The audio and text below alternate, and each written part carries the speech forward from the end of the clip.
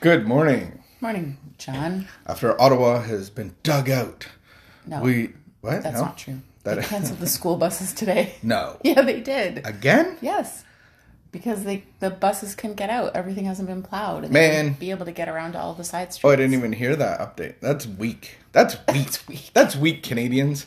I remember when our children were in school, we always drove our child to school when the snow days happened. I suspect a lot of parents are driving their kids to school. But today. I remember, because in Ottawa, they shut it down mainly not for snow, but for ice rain. And I remember them shutting down schools and no ice rain happened. It was a free day. Because the weatherman can be wrong. Well, here we are on a Tuesday morning, getting geared up for, are we playing outside today?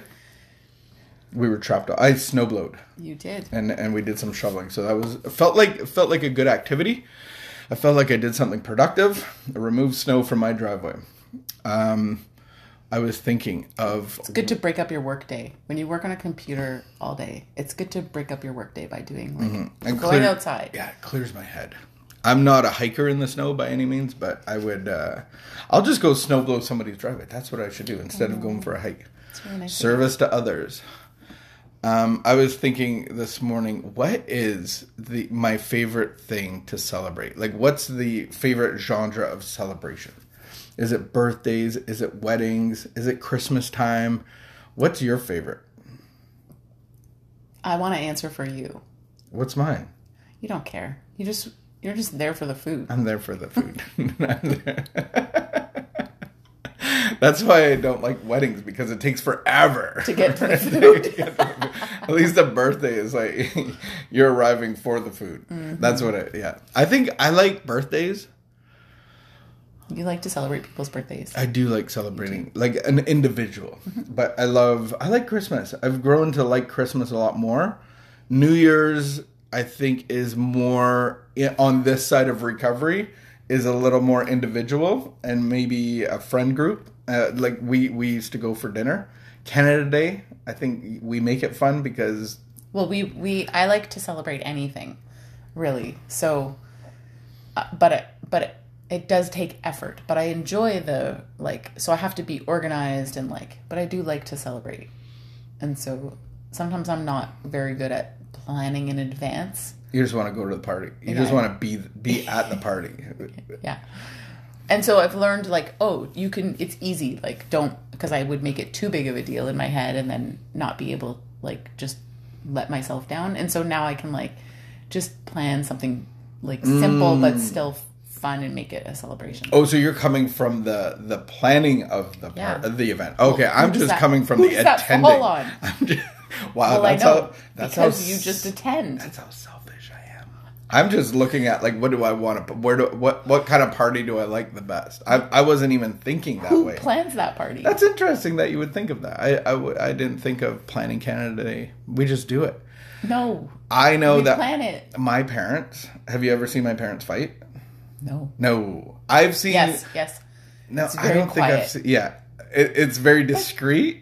But Carl... And it's my mom getting annoyed at my dad. I remember Carl, my mom would get frustrated and just be at wit's end. I know that she's been mad at the kids. That's a different thing. Sure.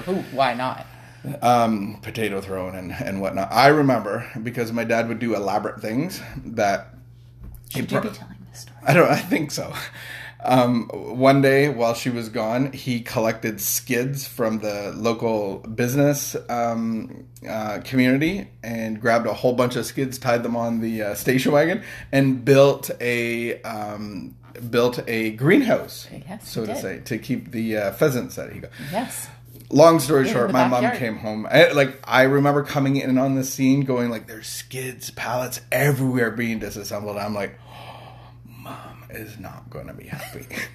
I'm like, what you building? Building a greenhouse. I'm like, It actually turned out to be really nice. Yeah, it's like a shed. It was a really nice greenhouse in their suburban backyard. I know. With pheasants in it. With pheasants in it. And he had an elaborate garden. The garden, yeah. He's like the urban farmer. Man. Sunflower seeds that were 17 feet tall. I miss the garden, and I miss the fresh vegetables. I forget what my point was, because... There was a point about my mom having a bit of an argument. What were we talking about? Celebrating. And I don't know how you moved over to this? I can't even. Planning. Oh, yeah. My mom loves to have people over, but then does so much work in the planning. So Yes. I've seen them have little. So did he have skids disassembled and she was having Nana people over? I think Nana in the past has overextended and has lots of people with lots of food. I know COVID has changed all that, but she loves to make a hot dinner and have people over. And I think the other adult would rather not have that happen. And so then the busyness of my mom, and so I know that there's been a little bit of, but you know, if you can But build. that's the same with us. You'd rather not. And I like to have people over, and I will overextend myself, like, and not.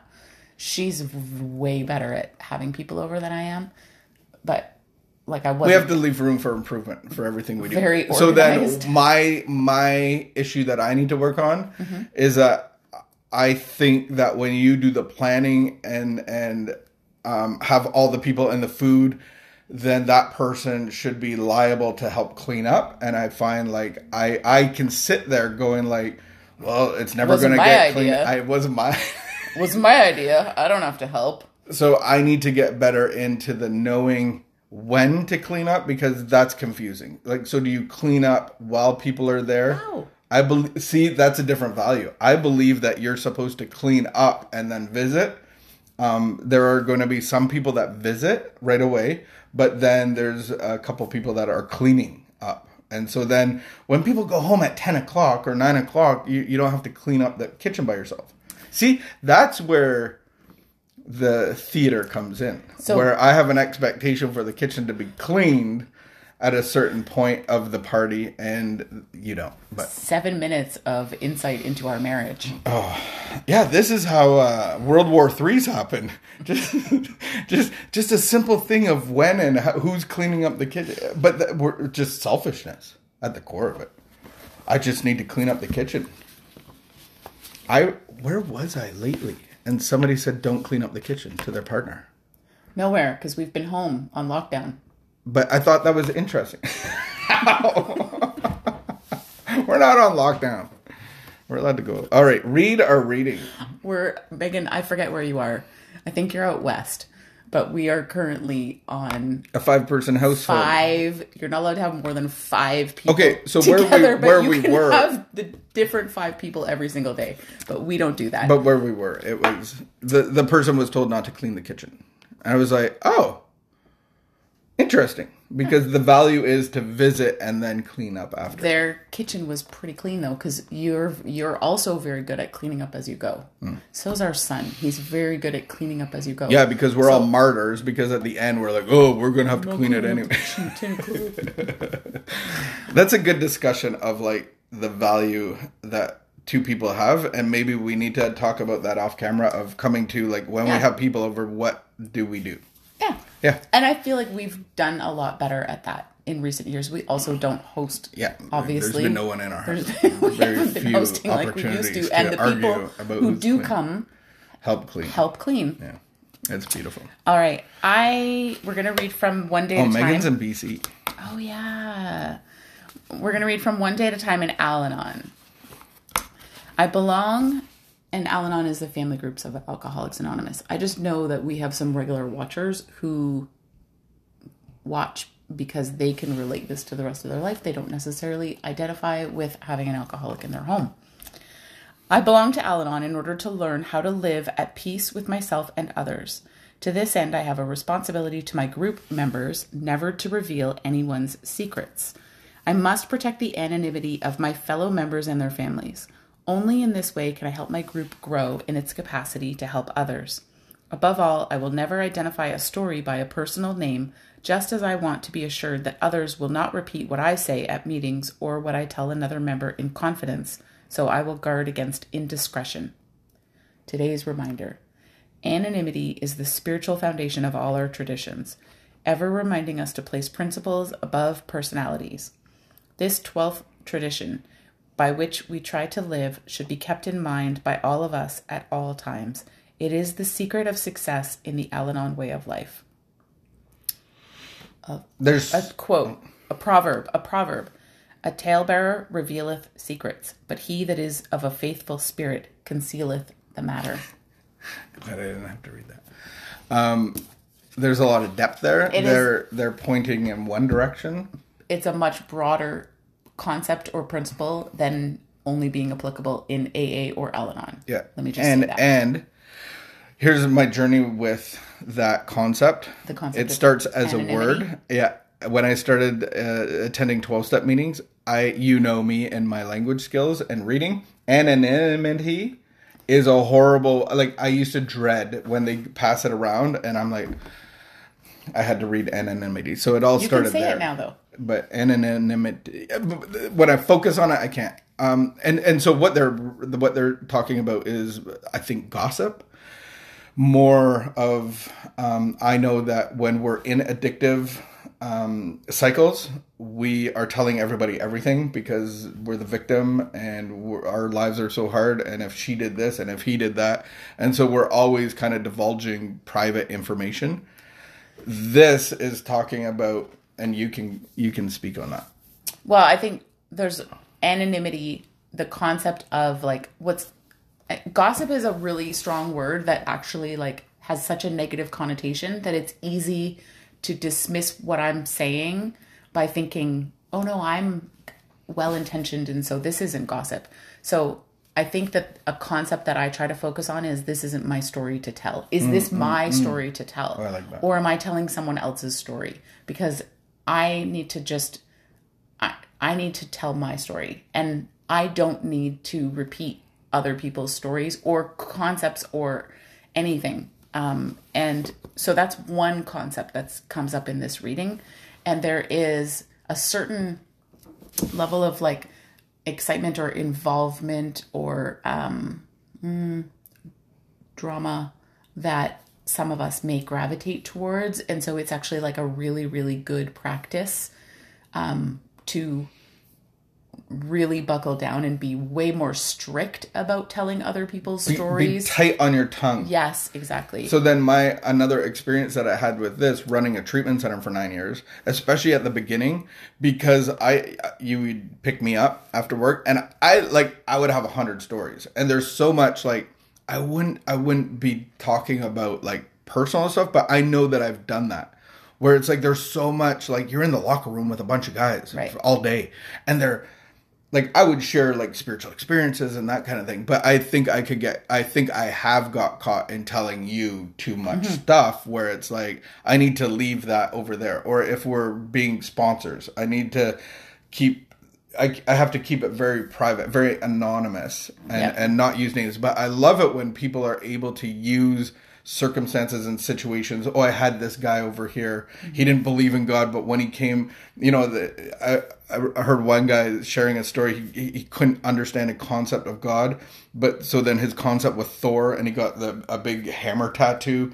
And then the sponsor was saying, like a year down the road, the guy called him and said, "I'm getting baptized," and the whole concept of God has changed. So I think that's good, but private details. So that's the difference between talking about our recovery and talking about like the stories and like the chaos and the drama. So when we're in a recovery focused program and when we're in like a healing focused environment and we're talking about like transformed lives, sometimes people will give us permission to share parts of their story, or they will share publicly parts of their story.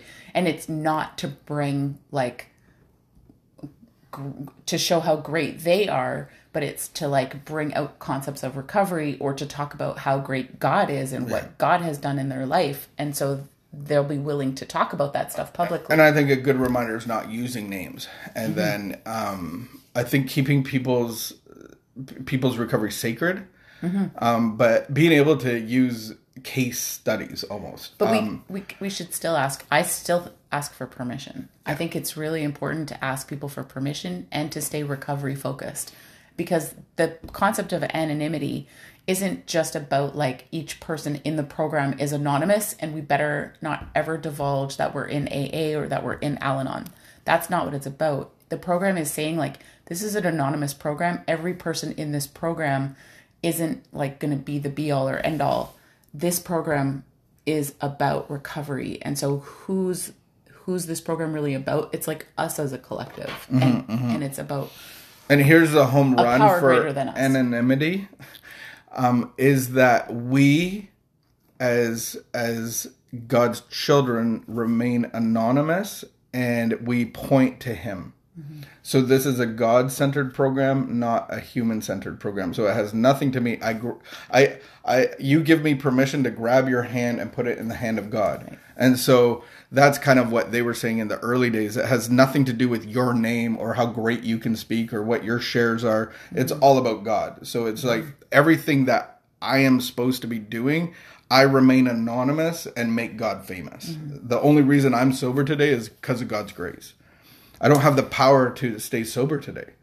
And when you learn this lesson the hard way, it's a very humbling I've been called out experience. on it, running a rehab center, and been encouraged to keep my mouth shut. And I made lots of mistakes, and have had to make amends for I've made amends, having a loose tongue sometimes. And then there's also people who did not want me to talk to them. And so, because that's how badly they were hurt. And so, that feels like that still feels like a bit of a painful spot for me sometimes. And so the only way that I can make amends is by making sure that that's how I live my life now.